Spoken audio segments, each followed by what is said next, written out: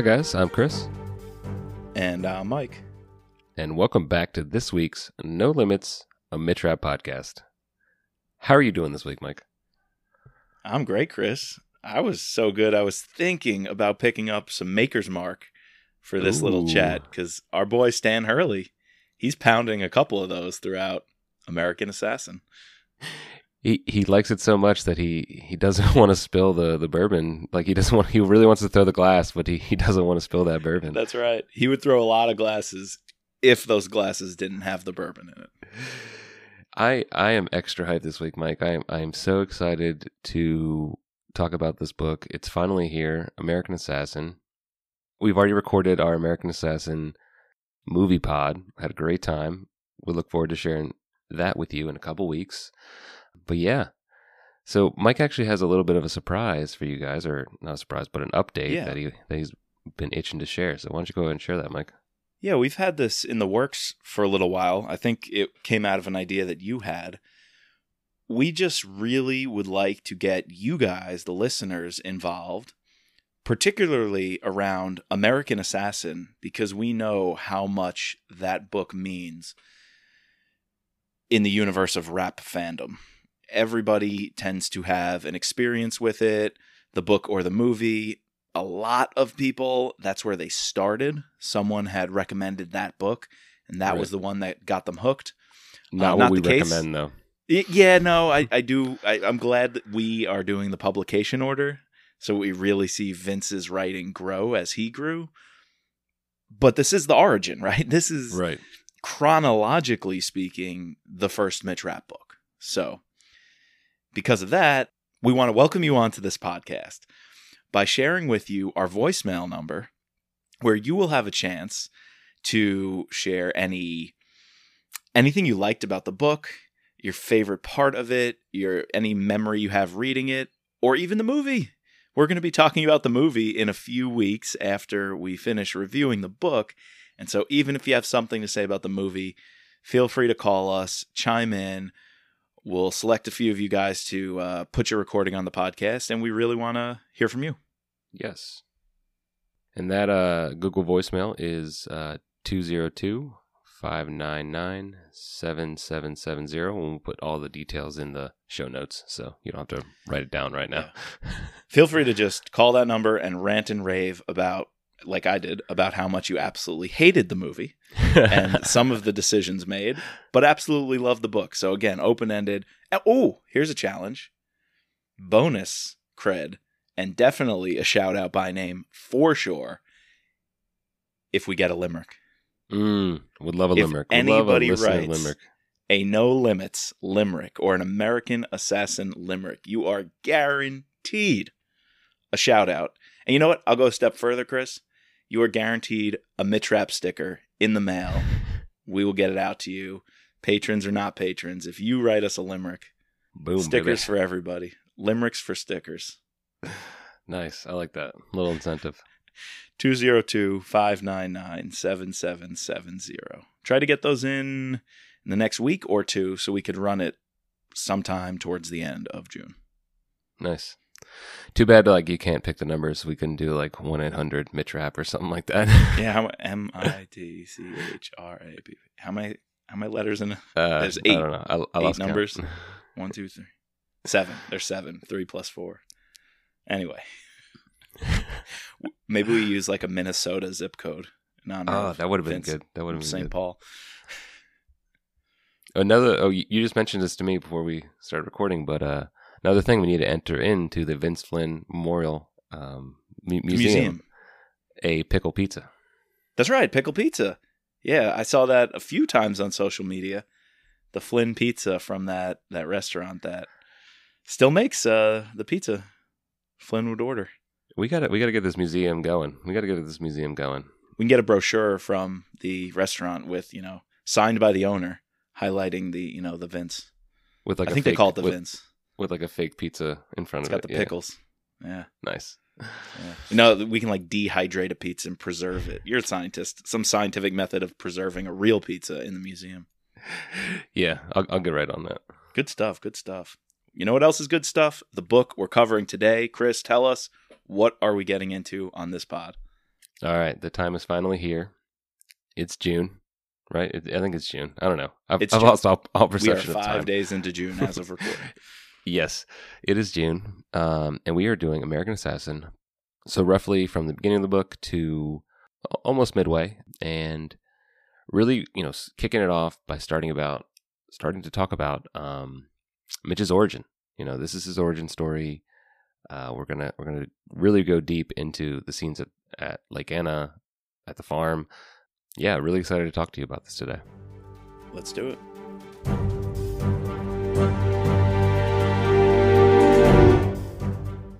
All right, so I'm the theme guy apparently, Right. And one of the interesting things that really jumped out to me from the first half of the book was this line that Mitch had, and of course, I'm not you, so I don't have the exact quote, but he's talking to Hurley, or I think he's talking to Hurley, or he's talking to Doc Lewis. Dr. Lewis. This is the that's what it is. interrogation with Doc Lewis. Yes. And Doc Lewis asks him, like, why are you here? Is it revenge? And Mitch says, no, not revenge, retribution. Which, those two words are pretty kind of equal, but they have a different spin. So my theme for this episode is retribution, not revenge. And Doc Lewis, being the psychologist that he is, asked Rapp to define those terms to really tease out what he means. And I think Rapp gives a really leveled response of revenge is not calculated. It's raw, it happens. visceral. It's raw.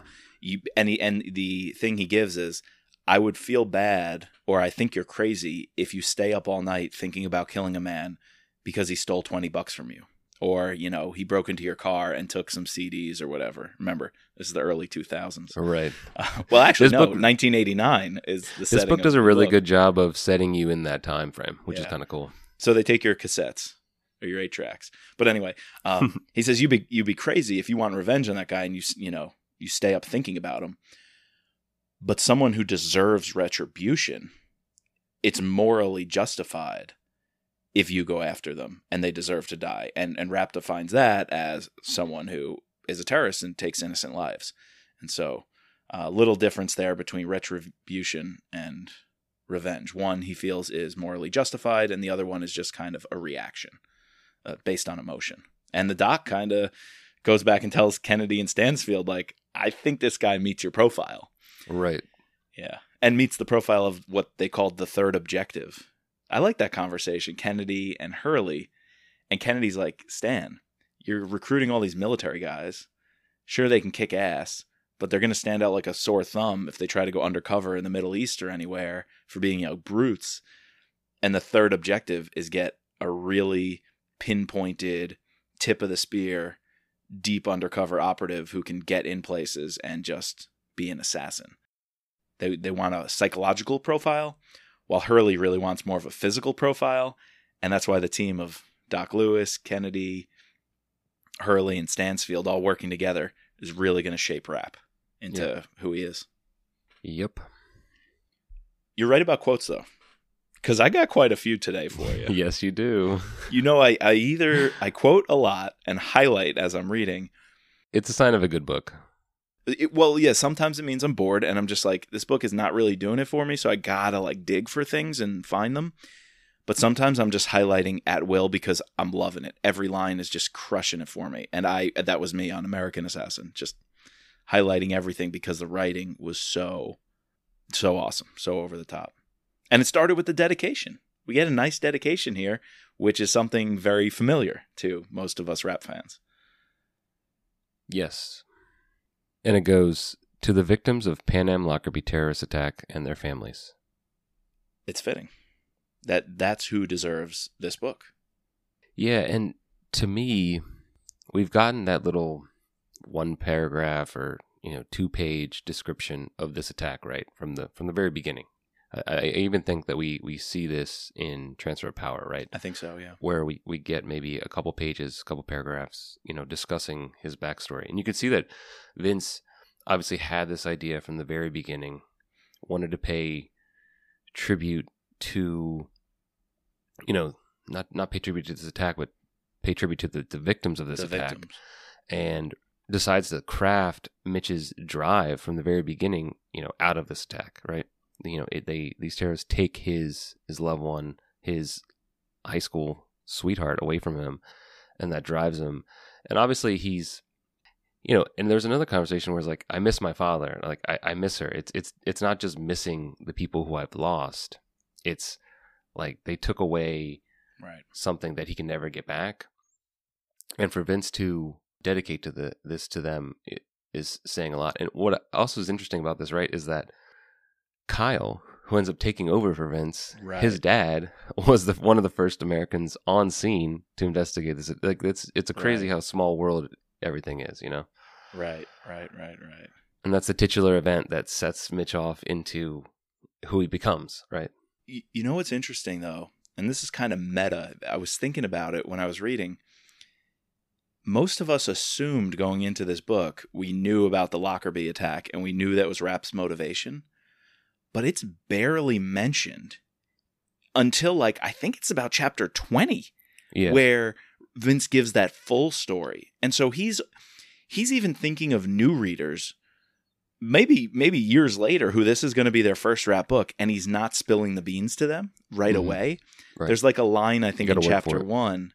There's a line in chapter 1 that says, he lost someone very dear to him. I don't even think it says his high school sweetheart and all this. And then in chapter 14, Doc Lewis says, do you miss her?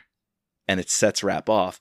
And then it's not until I think 20 or so where Vince gives the whole backstory of who Maureen was. And for some reason, my Kindle version said Mary. Did yours call her Mary? George Waddell said Mary too. It maybe was just a nickname, but all the other books, I feel like it was always Maureen, never Mary. That actually came up to me before. Or have we been calling her Maureen and it's actually Mary? I don't know. We need to get IT on this. Yeah, why was that? I don't know. Maybe Vince just decided to change it. Maybe because I had the Kindle version. You had the audiobook version. I wonder, I didn't even look at what the print one has. I'm almost positive, at least in Transfer Power, was Maureen. Oh, no, it's definitely Maureen in all the other books. That's why this caught me off guard. Similarly, Mitch or I think later in the second half, so I won't get into it, he uses an alias, and his alias is Mike Cruz. Right, Mike Cruz. He always uses Mitch Cruz. He always uses Mitch Cruz, so maybe that was him just changing it up a little bit, using a different alias with the same last name. Anyway. Yeah. Oh, what's in a name? Speaking of names, another friend of the podcast who we just spoke to last week, Rob Richer, he gets a shout out in the acknowledgments in the front of the book. So to my friend Rob Richer, who helped give me the flavor of Beirut in the early 90s. And then at last to you, the reader. So we get a shout out too. Nice. So another we could talk a lot of pinpoints from specifically, because we don't, in our movie pod, we don't go too deep into book to movie comparisons, but I just got to point this out here. How could this being the dedication of the novel, they take away the Pan Am Lockerbie attack? Right. And turn it into some, I don't know, that just really pisses me off. My blood is already boiling. The Pan Am Lockerbie attack is so central to Mitch's being, to his character, to his essence. And I feel like that automatically, by stripping that from the movie, and yes, I know you need to make certain adjustments for a movie. I understand the visual storytelling is very different. But to strip something so essential to the main, to our hero, I almost said our love of our life, but that wouldn't have gone over with Rosie and Caroline. Sometimes, every once in a while, every night when I curl up with Mitch, and on a Kindle, on a screen. Anyway, it's getting weird. Yeah, how do you take that away from him when you portray him on screen? I feel like that's just a big loss. So yeah, our movie ranting a few weeks from now. I think this is the last thing I'll say on it, but I think you could have had. Yeah, you don't want to date yourself. Obviously, Pan Am happened, much earlier than when they wanted to set the movie. But you could have easily just had a terrorist attack on a plane and conveyed the same, thing. True. I don't get it. I don't get a lot of things about the movie. So anyways, this is not the movie pod. This is the book pod. We'll save those for later. But Yeah. Yes. Speaking of the book, one last thing I really like. I told you I was highlighting away that Vince put in the acknowledgments.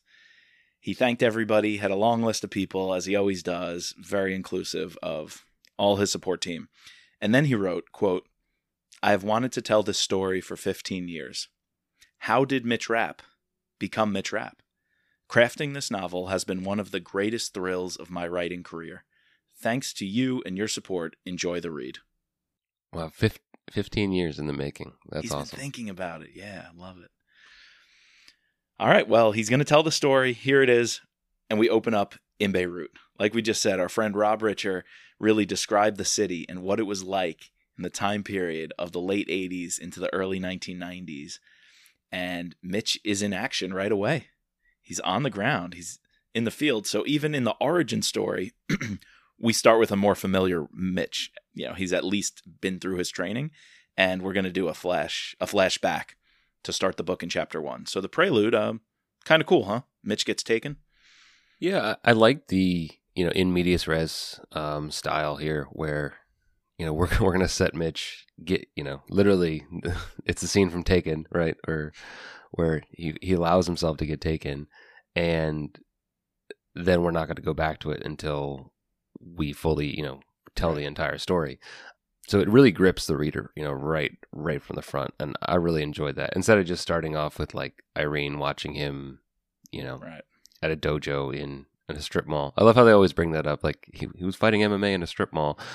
How much could he learn from that? In like a couple of months. Yeah, in a couple of months. Apparently a lot. You can learn a lot. Well, like Hurley says, it depends on the teacher. Or maybe Doc says. Depends on if you have a good instructor. And how motivated you are and how athletic you are. So Right.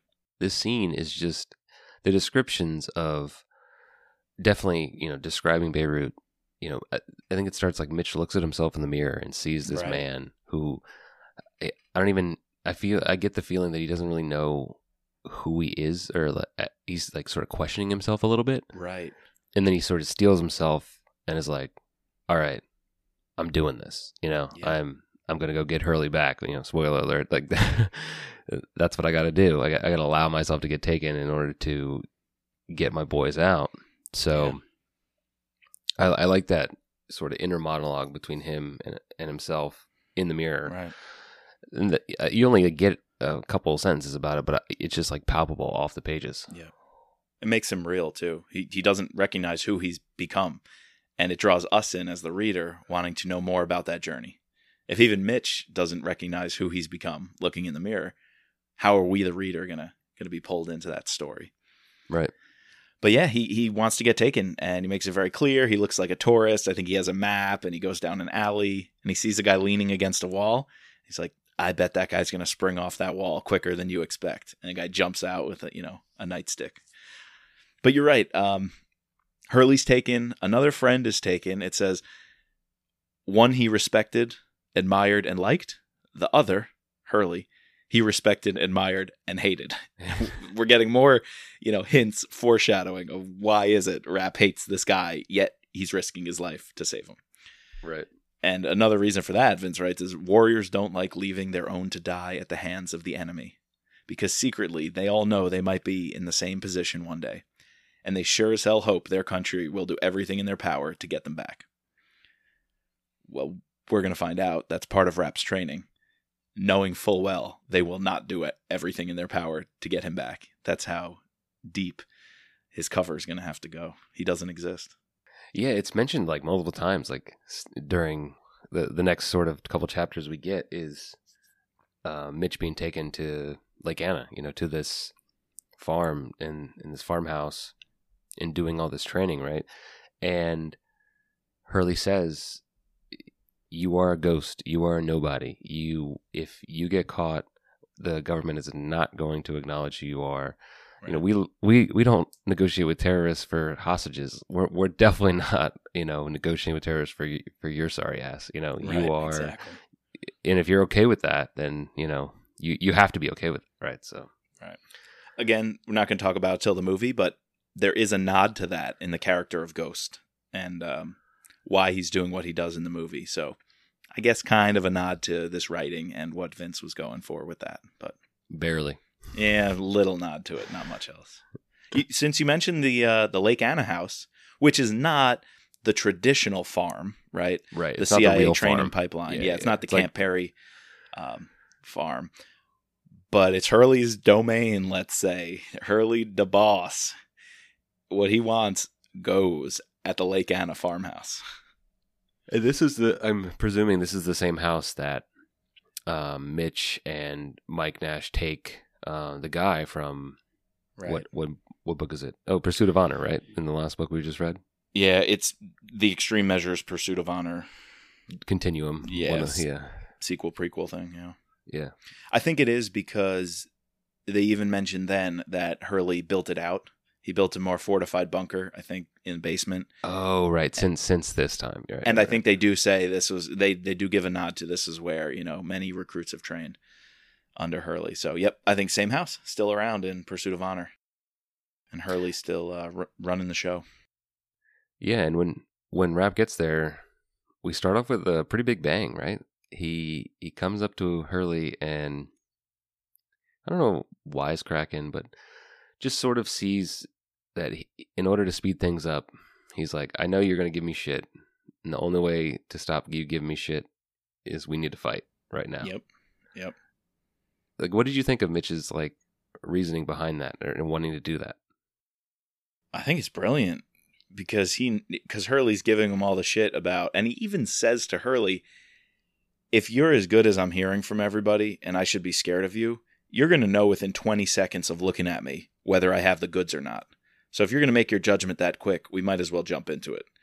And Rapp's like, I just want to get to the training where you create me into a terrorist killer and hunter. And so let's get the bullshit out of the way and let's go to the mat. So I think it's a great read by Rapp.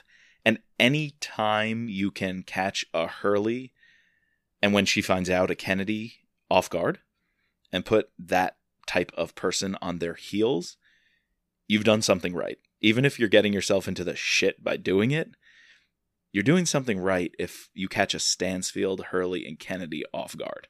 So I think it's a good play. Yeah, and speaking of the fight, we are in mostly, I think we're in entirely Hurley's head during the fight, right?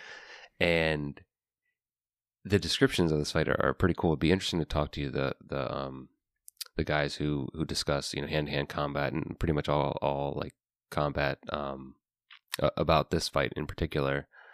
And we see a progression. Hurley is very cocky in the beginning, right?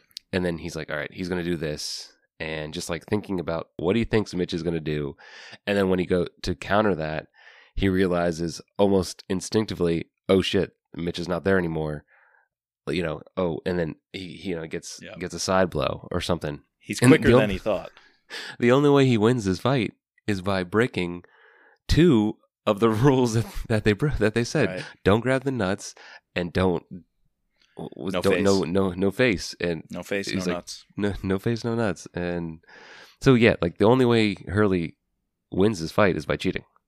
Now, two things I want to talk about there, because even the subtle details of what Hurley's thinking during the fight, oh, shit, he's faster than I thought.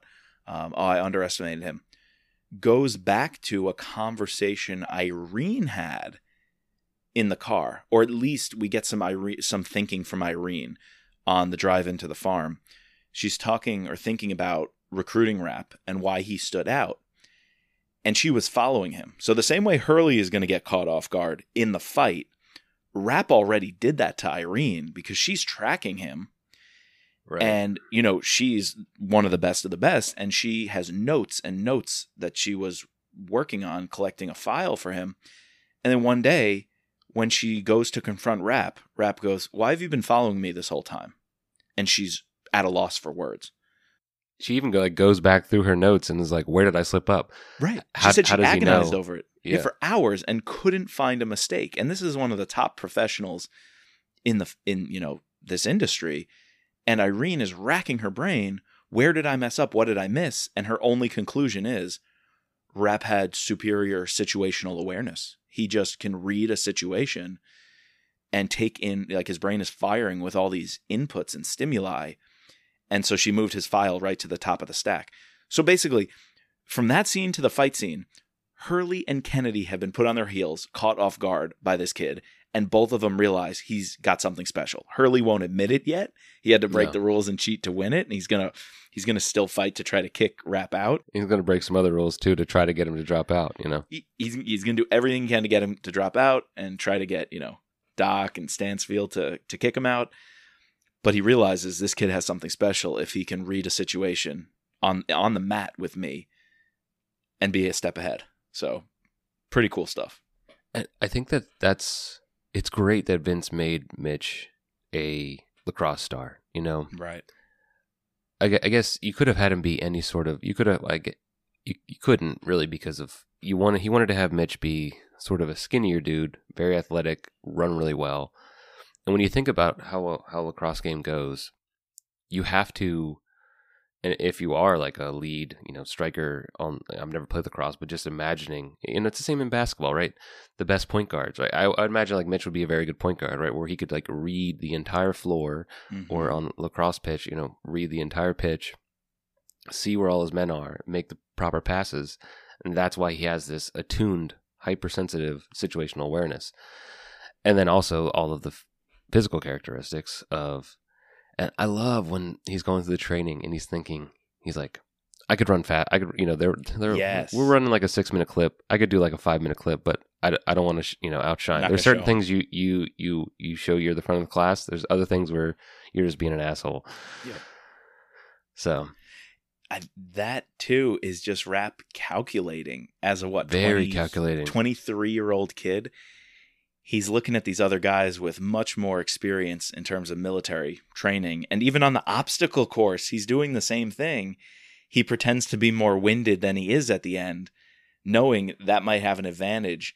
If other people underestimate him one day, it can help give him the upper hand. Like, that's some top-level spy shit. And he just intuits that, as a 23-year-old kid.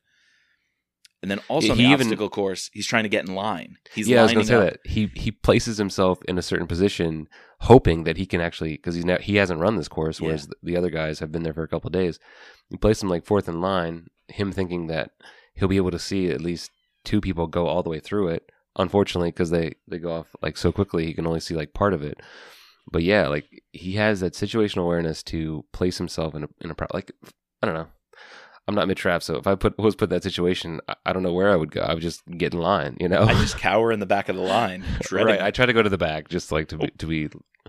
It's like one of the most horrifying experiences ever from PE class when they made us do the pull-ups in front of everybody. Oh yeah, that they shouldn't do that. That was they put everybody crisscross applesauce. I wouldn't say Indian style cross-legged because it's not allowed anymore. But everyone's sitting on the floor in the gym, looking at the pull-up bar, and they call your name. And me, the fat-ass kid who always got excused for asthma has to go up. I basically, every year, would just go, touch the bar, sit down. I wouldn't even try. Because what am I going to do? Spend 10 seconds? Can't pull up. No, just touch the bar, sit down. They were forced to have 4 guys lift me up so I could, actually lift me up and then put me down. I love that. Teamwork. That's a good message. What's the point of that? What's the point of that? I couldn't do one. I was so fat I couldn't do one. I remember the mile. Oh, I hated the mile. Yeah, me too. Oh my god! Every year I would always cheat at the mile. Note. I would always cheat at the mile. Oh, I'd always be cutting corners. I wanted to be sick on that day. I just wanted to make any excuse to stay home on the mile day. We didn't have a track, so we ran around the parking lot, and same. Apparently, my coach had drove it in her car and figured out that it was roughly 10 laps was a mile. And so it's easy to track when you're doing 4 miles. All right, did this kid actually do 4 miles? But when it's 10, you have 30 some kids. So you just had to put up your fingers. How many you're doing? Roughly around 7. Around 7, I would skip to 9 or 6. I would skip to 8 or something like that. Oh man, that's good stuff. I wish I could go back and do the mile now because I would crush my mile time. You're the runner now. That's right. I'm not a real runner. I can't do a 5-minute clip like Mitch Rapp, but I could at least break 8, I think. Which is, people listen to this pod and they're 8. That's not fast at all. I used to be 330 pounds. Right. Yeah. And There I used to couldn't be run, two so- Chris's. There used to And be now two Chris's, There and used I to shed be two one of Chris's. them. Yeah, you did. You're a whole Chris down. So Oh, that's funny. You notice, though, we've been at the farm for quite a while. What do you think? Because I think this is a bit out of character. It's a different style Vince is taking by leaving us for 8 chapters in a row. Chapters 1 through 8, we're all in the same scene. We're with Mitch. We're with Hurley. We're learning about the training. The fight goes down. We didn't even cut or jump to the B plot or the terrorist plot yet.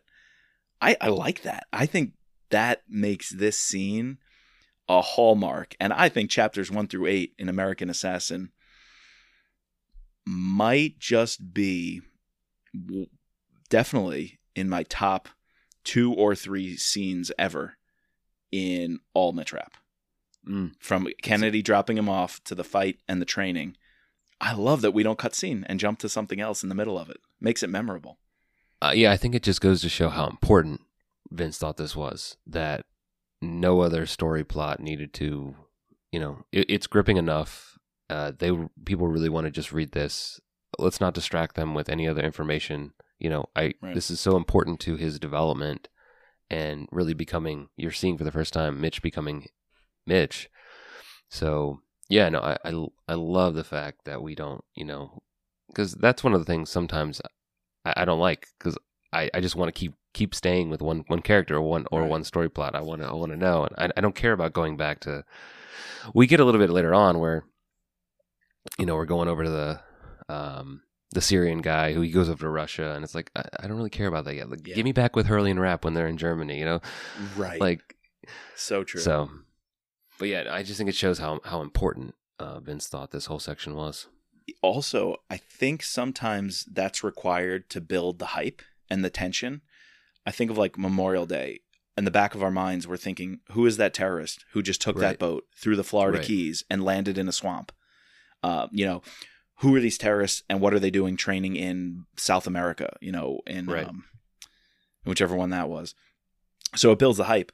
But here, we don't need that distraction. We don't need that hype. We had the prelude, 1.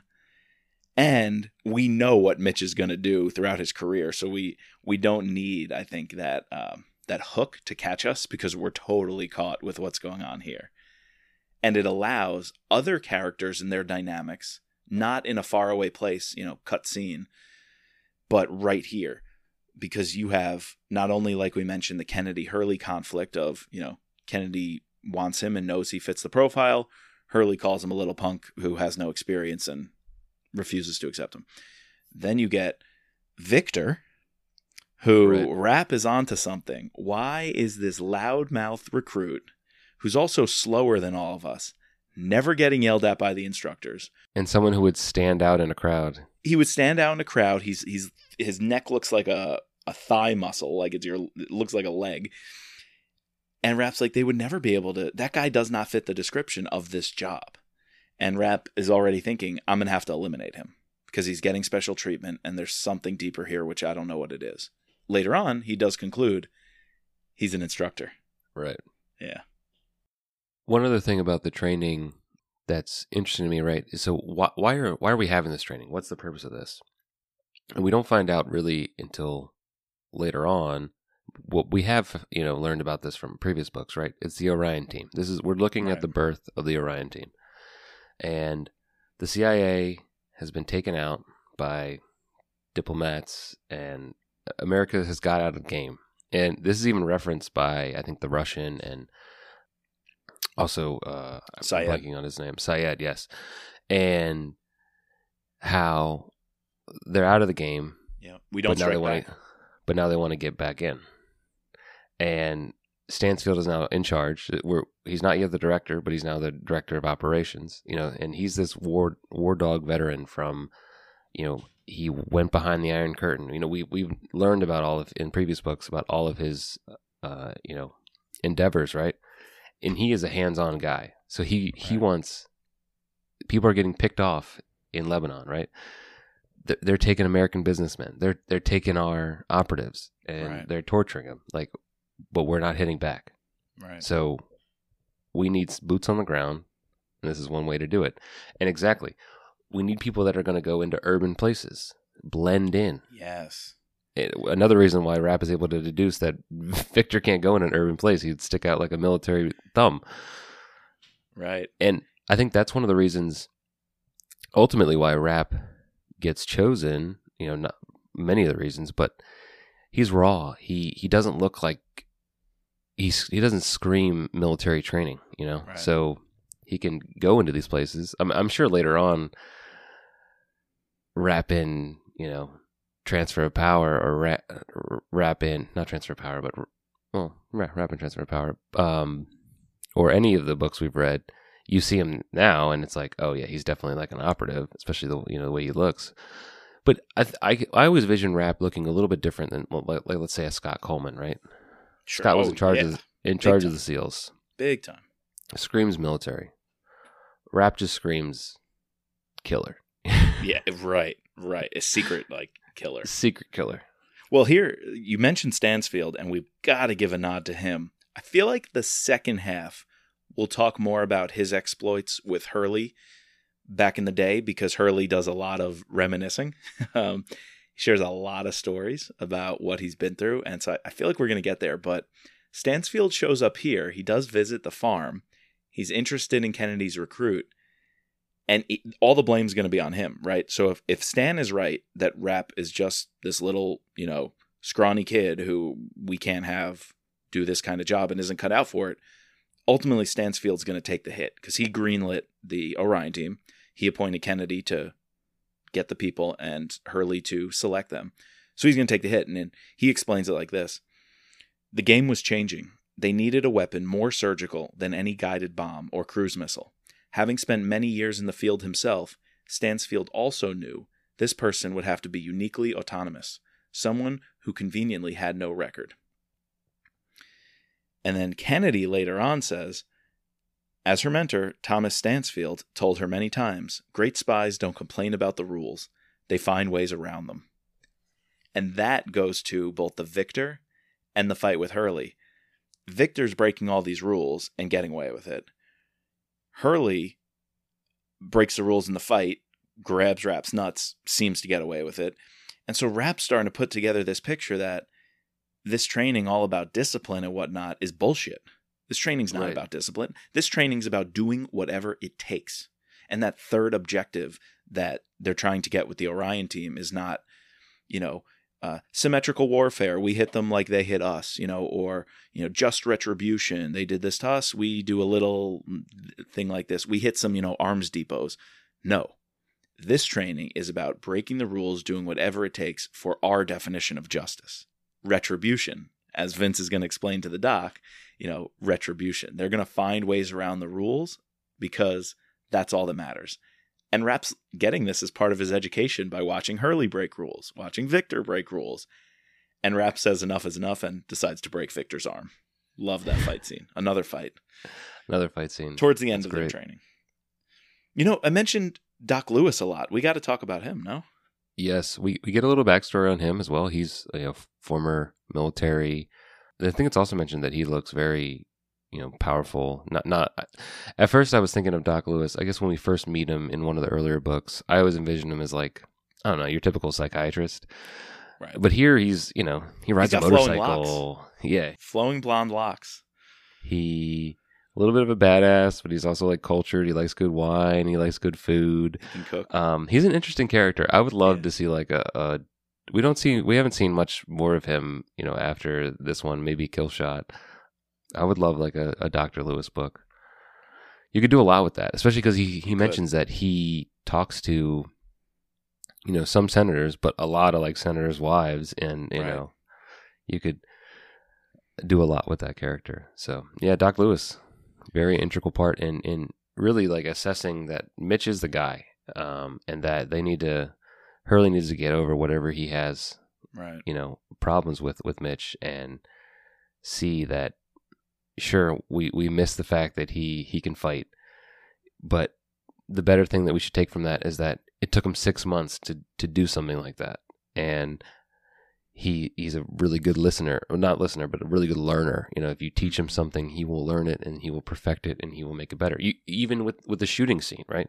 Mitch knew that going into it, he was most likely going to be going up against people who are better shots than him.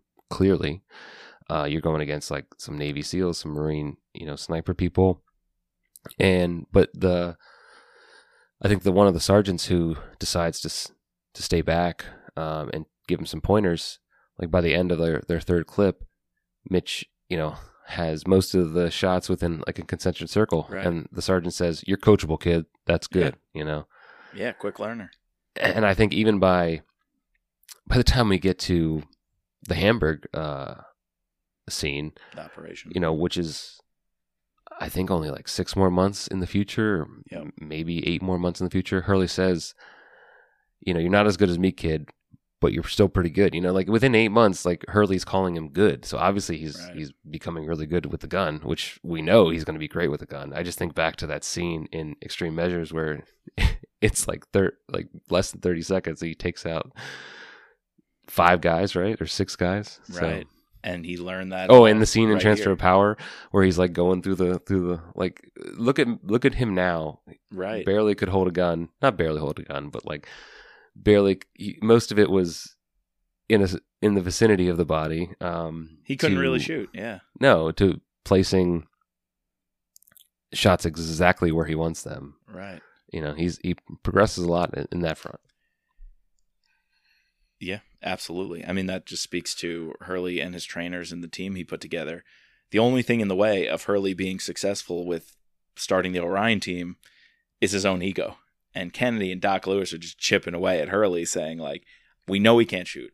We know he doesn't have military training and experience, but that's why he's moldable. We have a blank slate. He doesn't have to unlearn bad habits. He's actually got some pretty good ones. And he has this instinctual situational awareness, like this meets our profile. And Hurley, over time he's going to crack. But only thanks to Doc Lewis. Did you catch? Rapp did actually quit. He did. Rapp tapped out after the Victor fight, and Hurley comes in the middle of the night, beats the shit out of him. In the middle of the night, beats the crap out of him, runs him into the ground, and then says, "Let's rematch." And Hurley obviously wins. And Rapp is thinking, wait, Hurley didn't win. He fucked me. He woke me up at 4 a.m., beat the crap out of me, beat the daylights out of me, made me run and train the whole day, then fought me in the afternoon. Like, that's not an even footing. And so Rapp's sick of it. Hurley's telling him, we want to throw you out because you broke Victor's arm. He's one of our friends. He doesn't tell him he's one of the instructors, but Rapp pretty much knows by now. And Rapp says, it's all bullshit then. If you guys break the rules, but I can't break the rules, and you're training me to do a job that requires us all to break the rules and figure this shit out, and you don't recognize that I'm doing that, I'm done with it. He starts walking away. He literally says, I quit. And Doc Lewis says, you're ready. You're ready. Don't leave. I will actually promise you that we'll get to the real training. We'll teach you how to be an assassin. You're even going to learn our names. And Doc Lewis convinces him to stay and says, we're taking you to the next level of your training. And that actually causes him to graduate, if you will. Yeah, it's like Mitch unlocks the purpose of the first couple days. He realizes what the situation is and that this is not boot camp. This is not basic, No, it's something different. Yep. He even says to Doc Lewis, hopefully you're going to turn me into a weapon, a killer. And the doc says, so if it comes to it, you'd have no problem taking another man's life? Well, that depends. On what? Who the guy is, and more important, what he's guilty of. And that's when Doc Lewis says, you're ready, kid. And Rapp explains his theory on retribution and how that does square with his Catholic, dogma. And the doc even tries to corner him and say, hey, but you're a Christian. That won't really, go well with your Lord and Savior's teaching of forgiveness and turn the other cheek. And Rapp goes, bullshit. I hate when people do selective theology. And Doc's like, what are you talking about? He goes, you just picked a New Testament line that people love to throw around for one purpose. Let's look at the text as a whole. And he throws some Old Testament quotes at him and says, see, retribution's also in the Bible. And so now Doc Lewis is like, there's a whole nother psychological thing going on, but we need this dude, out in the field. Right. It really shows Mitch's mental capacity. You know, maybe he could be a grad student at Brown studying theology. No. Do not go there. Do not go there. Do not. Another fail from the movie. Anyways, the American Assassin movie. Yeah. I mean, that, you know what that reminded me though, when he's going back and forth with Doc Lewis, and even the Doc is surprised of Rapp's mental gymnastics, that he's already in his mind kind of figured this all out and the way he sees the world. That reminds me of the committee rooms. All the times Mitch is in a committee room and he's thinking a step ahead of the argument of the politicians and the senators. The way he's doing that and outmaneuvering Doc Lewis in his conversations, to me, shows how he's going to grow and be able to do that with the highest levels on Capitol Hill and in the executive branch, and still outmaneuver, outreason, and outargue them. And also in terms of when he's doing interrogation, you know, like right in the various forms that we see him trying to gain information from, you know, anyone, whether it be a terrorist or someone who's implicated. You know, we just see that he has this capacity to outthink and think quickly in order to get what he wants out of his subject, or manipulate the subject by, you know, because he'll throw some similar things that he was talking about religion with the Doc, with the religion in terms of the terrorists. He'll do that with the terrorists. He'll do the same thing. We've seen it, you know, it's great. And I guess that's one of the benefits of writing this origin story. What book is this? 15, right? Or, you know, 15 years after the first book comes out. So you can really show how Mitch has had these same inclinations, these same attributes from the very beginning that we've seen throughout the other books. Right. That's The Farm, man. I love it. That is some memorable writing, amazing dynamics between characters. Gripping stuff from Vince. 15 years to think of and plot out and plan the story, and boy did he deliver. He was just ready for it. Anything else you wanted to cover from the farm area, or should we jump into what's going on in Beirut? Because we do have the terrorists plotting. Yes. We do have a lot going on there. Right. Which later on is where Rapp's going to get captured. So we know Beirut is going to play a role with Rapp coming at some point. Yeah, so Rapp, like, quote unquote, graduates, right? Gets his 6 months of training, and I guess his timetable has stepped up because of what's going on in Beirut, right? They've taken a couple businessmen. They've even captured a couple CIA operatives who, you know, one Stansfield did not want to send in, and another that just got taken. And so Rapp's ready to be unleashed. And so we meet this group. A lot of different players, right? We have someone who's in charge of intelligence for Syria. We have another like head of Fatwa. We have an Iranian guy, a Palestinian guy, right? We have a sort of a who's who of what's going on with the underground underworld of Lebanon, and this is going to be the main story that, you know, sort of takes over the second half of the book. Right. And it's less about we have to go get our guys back. Like, Rapp's not being trained to go get some guys back. He's being trained to show the enemy we're willing to hit back. And you can't do this to us and get away with it, and to keep him in check. So, yeah, they got our guys. We're ready to send the Orion team after him. And so here's what I love. You mentioned it. This team that's assembled in Beirut, because I have heard this criticism, and I think it's very legit, of some, not just thrillers, but some elements of Western media, right? Movies, TV, books. It's always the big bad Arab terrorist. And that is the description. That is the essence of the character. Bad guy, evil, and Arab. Well, Vince does not do that at all. He does not tell a single story about the villains. Instead, he gets at a deeper and real world dynamic, and even jumps into the internal divisions of these groups of terrorists, where you said, like, there's a Syrian intelligence officer running the show in Lebanon, which was absolutely true. Damascus was like the one pulling the strings. But then again, the Iranians are on the ground. There's a Quds Force commander, Colonel Jalil, which shows the Shiites are playing a role in Lebanese politics, which is Hezbollah. They were literally funding a proxy terrorist group to do their dirty work in the Israel Palestinian territory, Lebanon region.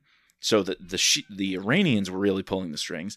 And then finally, there's this guy from Fatah, the Palestinian organization of basically refugees across the border from Israel, and they're looked down upon. So to me, there's not a single story of like all people from the Middle East are like this. He's really showing these divisions. And Sayed, even at one time, who's the Syrian, he says they look down on the Palestinians like trash. He's like, Fatah is just a bunch of thugs. The only thing we'll use Palestinians for is as a buffer from the Jews or as cannon fodder against the Christian militias. Like, these guys have divisions based on their ethnicities. And Vince really gets at that. And I think a city like Beirut in the late 80s and the 90s, these power players were not just Lebanese or Palestinian. There were Iranians pulling the strings. There were the Syrians, involved. And I think it's really important that Vince has those characters and represents those perspectives instead of just making, there's an Arab terrorist. Right. I think that's important.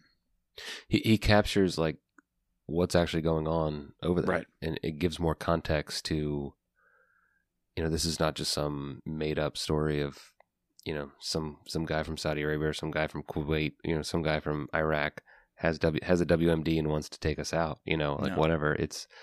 It's getting at, all right, this is what's actually going on. This is why we need to assemble the Orion team. This is what they're doing.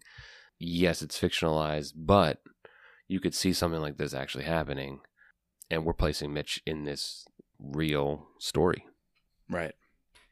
Speaking of the real story, we're going to have a guest in a few weeks as well, who quite literally wrote the book on Beirut. I reached out to Fred Burton, one of our followers on social media, someone we've been listening to, and he was also on Jack Carr's Danger Close podcast, talking about his career in intelligence, and he even wrote a book, Beirut Rules, which is all about this time period, from the kidnapping of our station chief, William F. Buckley, to the Civil War in Lebanon, to Reagan sending in the Marines. He basically covers this whole time period. And so I'm really excited to ask him about these descriptions that Vince gives us, because the same way Vince is describing the texture of these meetings between the Islamic Jihad, he's also giving us the feel of the city. I loved how this Martyrs Square was created, and it was a bombed out neighborhood from the Civil War.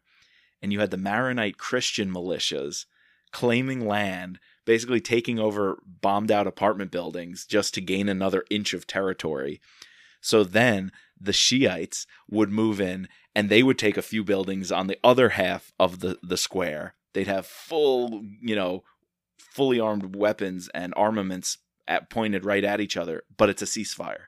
So even during a ceasefire in the Civil War, the Shiites are outmaneuvering, because this is really a majority Sunni area, who for a while during the ceasefire were actually quite peaceful in a time of détente with the Christians, the Druze, and all the other minority groups living in the region.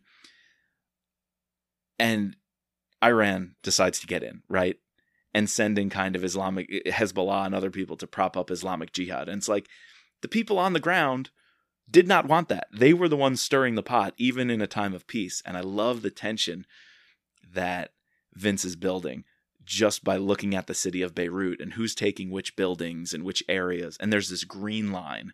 It's like a scar across the city, a no man's land. And they're slowly inching closer and closer.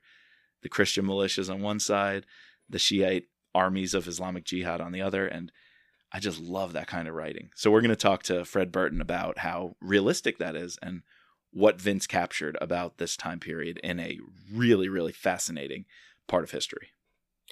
Yeah, and I love this other description of how I think either one of the drivers like makes a movement or changes how he drives or like ducks under something, and he realizes, oh, sorry, it's a force of habit. Like I don't need to do that anymore because it's a ceasefire. But because they're in this area that, normally in the past you wouldn't cross or you wouldn't dare be driving through it. But this tension is still in them because it's so raw. It's so, fresh that they would have this in there. Those little touches just add right. way more nuance to the story than, right. Just describing some generic scene. Right. And Rob told us last week, who was station chief in many places throughout the region and later chief of Near East Division at the CIA. He said, Vince gets that right and takes our stories and makes them real. Like the story about dogs, how Rapp is always a little uneasy with dogs. That was Rob in Yemen shooting at wild dogs, attacking him. And we get a lot of that here. Right. We'll bring Fred on to say again how Vince, knocked this out of the park, describing the tensions of Beirut. All right. So the next thing that we get is Rapp going on his first mission. First kill. And getting his first kill, right? So it's been 6 months. I love this. There's this one line where Rapp's like, yeah, it's been 6 months and I've slowly been seeing that I'm drifting away from my friends because he has this new drive, new passion in life. And he's like, it's not that I don't like my friends anymore. He said he was always been a guy that relied heavily on his friendships. Even as a kid, he would, he couldn't walk by a park or a field and not hop on and play with somebody that he knew. But now he has a different purpose, a different call. And he's this man on a one-way mission to be the integral part of the Orion team. And he's tasked to go to Istanbul, where his first target is an arms dealer, a dirty arms dealer, who's been supplying arms to many different terrorists and Russians.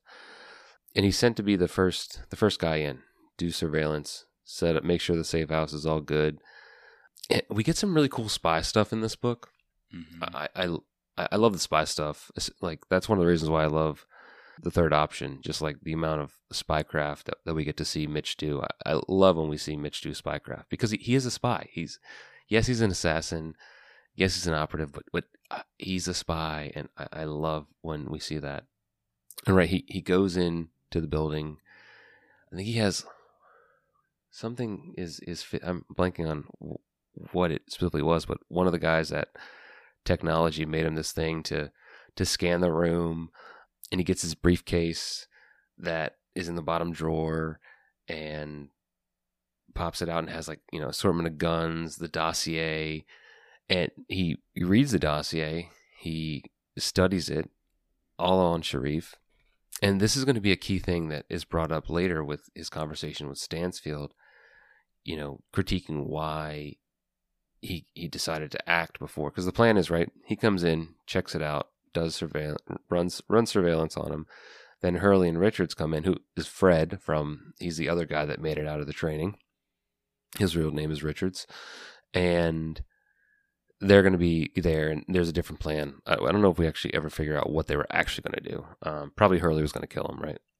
So, but upon reading this dossier, Mitch, something pops into Mitch's head. This would be a good opportunity to take him out. Right. And then the next morning, that leads him to go on a run, with a weapon. And when he sees his opportunity, he gets revenge or retribution and takes him out.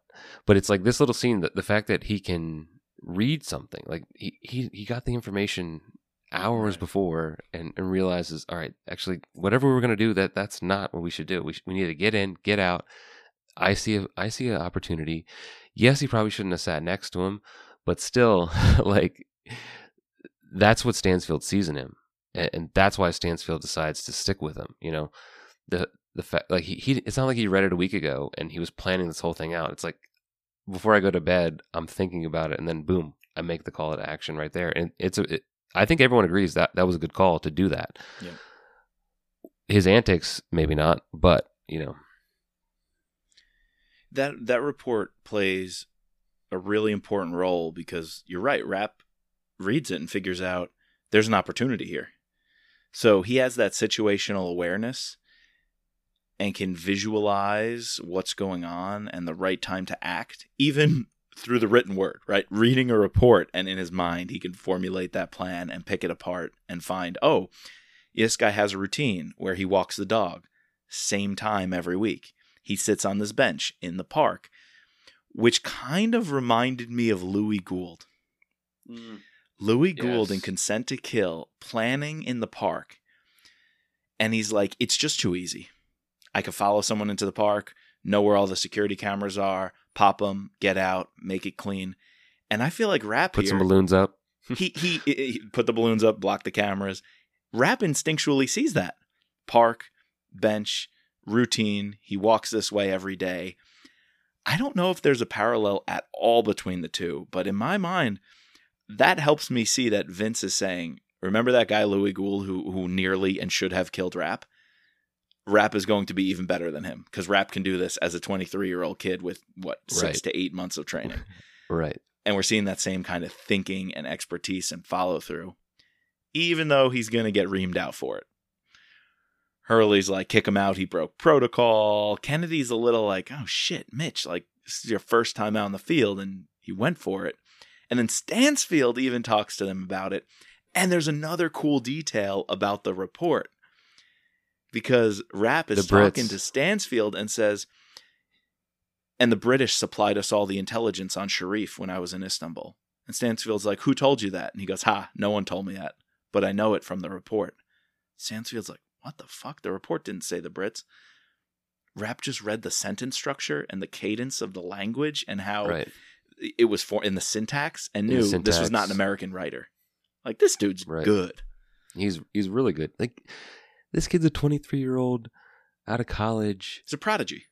And has never, it's not like he's been in the service for years. He's fresh. And the fact that he's able to pick up on these little minute details, it's amazing. And you really see how skilled he is. Now, here's something, though, because we're going to come full circle with this. Retribution, not revenge. I was also thinking of another theme. Never make it personal. Yes. Kennedy tells him in the car. That should be our title. Driving to the farm. Remember, it's never personal. And Rapp in his mind goes, see, that's where we disagree. This whole thing is personal. It's always personal. And then Hurley tells him the same thing. Take the emotion out of it. Just be a cold-hearted killer. And Rapp says, oh, okay. Nope. Rapp in his mind is saying, it's personal. The reason I'm doing this is for retribution. Retribution is always personal because it's deserved. Well, when Rapp's about to pull the trigger under his windbreaker, he looks at Sharif and says, I need to see him face to face. And in the moment, his emotions kind of take over, but in a good way, in a way that allows him to look at Sharif face to face and say, how do you sleep at night with what you've done? Because Sharif sold the specific materials in the Lockerbie bombing to Islamic Jihad through the Russians. He was the broker in Turkey from the Russians to Syed and the terrorist groups in the Middle East. And Rapp says, I need to see him eye to eye before I kill him. He has a phone. Rapp through the windbreaker shoots the phone out of his hand. Says, I'm not going to wait for him to spew lies at me. I ask him, how do you sleep with yourself? How do you put up with yourself at night knowing you did this? What? Boom. 1, 2, 3, all in the bridge of the nose. It's great. He made it personal. Great. It's a great first kill. He made it personal. And that was the one thing I liked about the movie. Just to jump in there. The scenes where Hurley is telling him to, you can't make it personal.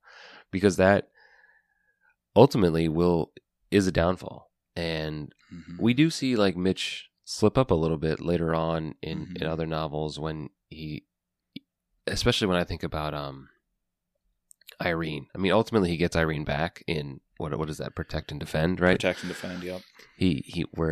And that's one of the reasons why they don't want him on that case. He's too close to the heart. It's too close to the vest. Yep. He also tells Mike Nash in Extreme Measures, or is it Pursuit of Honor? Yep. When they take his kid. When they take his kid, it's too personal for you, man. You got to step back. You got to step away. And to see Rapp, this is just the last book. To see Rapp from then or now until then, he's it's a flip, and he's realized that you can't have these things. You have to sort of think about it rationally. And, I think every now and then it does flare up for Rapp, and it adds to a little bit of flair in situations. I think Kyle picked up on that. Looking long term, Rapp now in the game for 20, 30 years? Just under 20 years. I think Kyle picked up on Rapp does change. Because if he's lying to Kennedy and Hurley and saying, well, secretly I'm going to be motivated by personal retribution, but I'm going to do it in such a honed way, it's going to drive my passion, it's going to fuel me, combined with my situational awareness and that kind of, head on a swivel mentality, he'll be okay and can get away with it being personal for a little while. As he ages, as he has injuries, as he sees how the game is played, he's going to start changing and becomes a little bit more cynical. There are times where he has to check himself, almost turning into a robot assassin killer. And remember, we don't take out innocent, we don't take out cops, we don't take out innocent guys unless they're in bed with, the bad guys. We don't take out bodyguards unless those bodyguards are, guarding somebody and they willingly know that they've done bad things.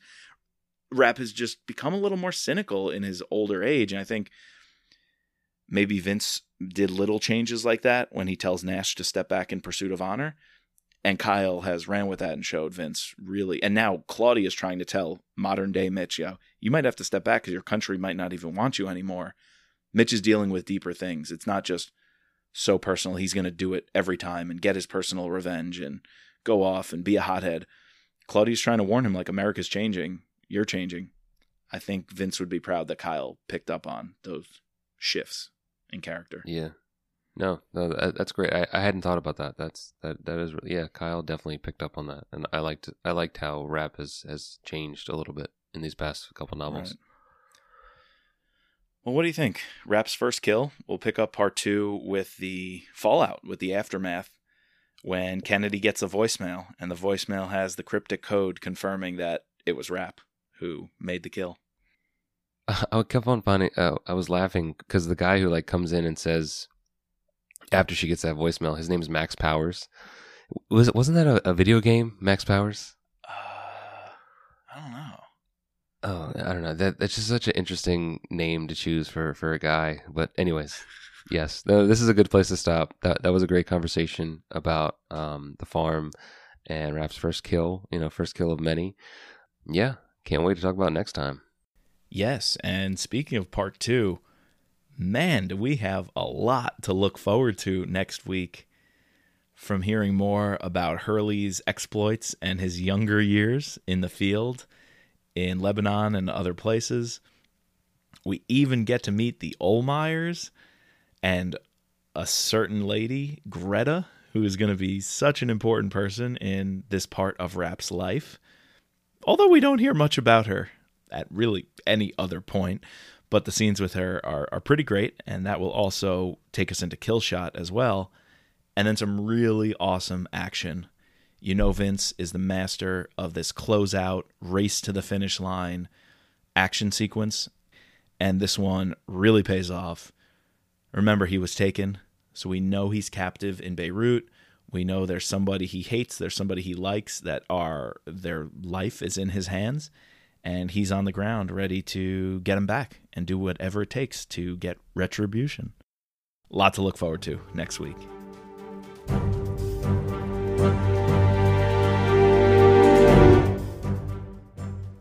All right, so next time, when you hear from us, we will be discussing the rest of this book, American Assassin Part 2. And Mike, you want to hit him with that Google voicemail again? Yeah, we want to hear from you, your thoughts on American Assassin. At the end of the month, we will record or include some of your recordings that you leave for us, your memories, your ups, your downs, your love-hate for the movie. Anything at all you want to say. What'd you think of Dylan O'Brien as Mitch Rapp? Let us know. We want to put you on the podcast. So that Google Voice number is 202-599-7770. We look forward to hearing from you. Yes. And if you just want to say hi, Go for talk it. about anything, just go for it. So love Cool. to hear from you guys. Yeah, just even say, hey, don't run this. I just wanted to let you know something. Feel free. Yeah. And there's always mitchrappod@gmail.com. You can always hit us up, reach out, mitchrappod@gmail.com. Yep. Again, we can't thank them enough, our patrons, including our special operator, Sherry F., our special agents, George, Matt, Dawn, Dennis, Peggy, Catherine, Ray, Bridget, Jeff, and Mark. Please subscribe, rate, and review us using your favorite podcasting platform. Find us at mitchrappod.com or on Twitter and Instagram at mitchrappod. And as always, just let Mitch be Mitch.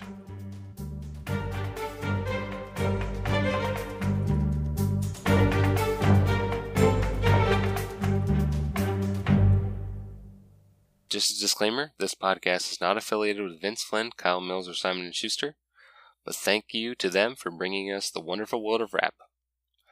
And the music soundtrack is Guerrilla Tactics by Raphael Crooks.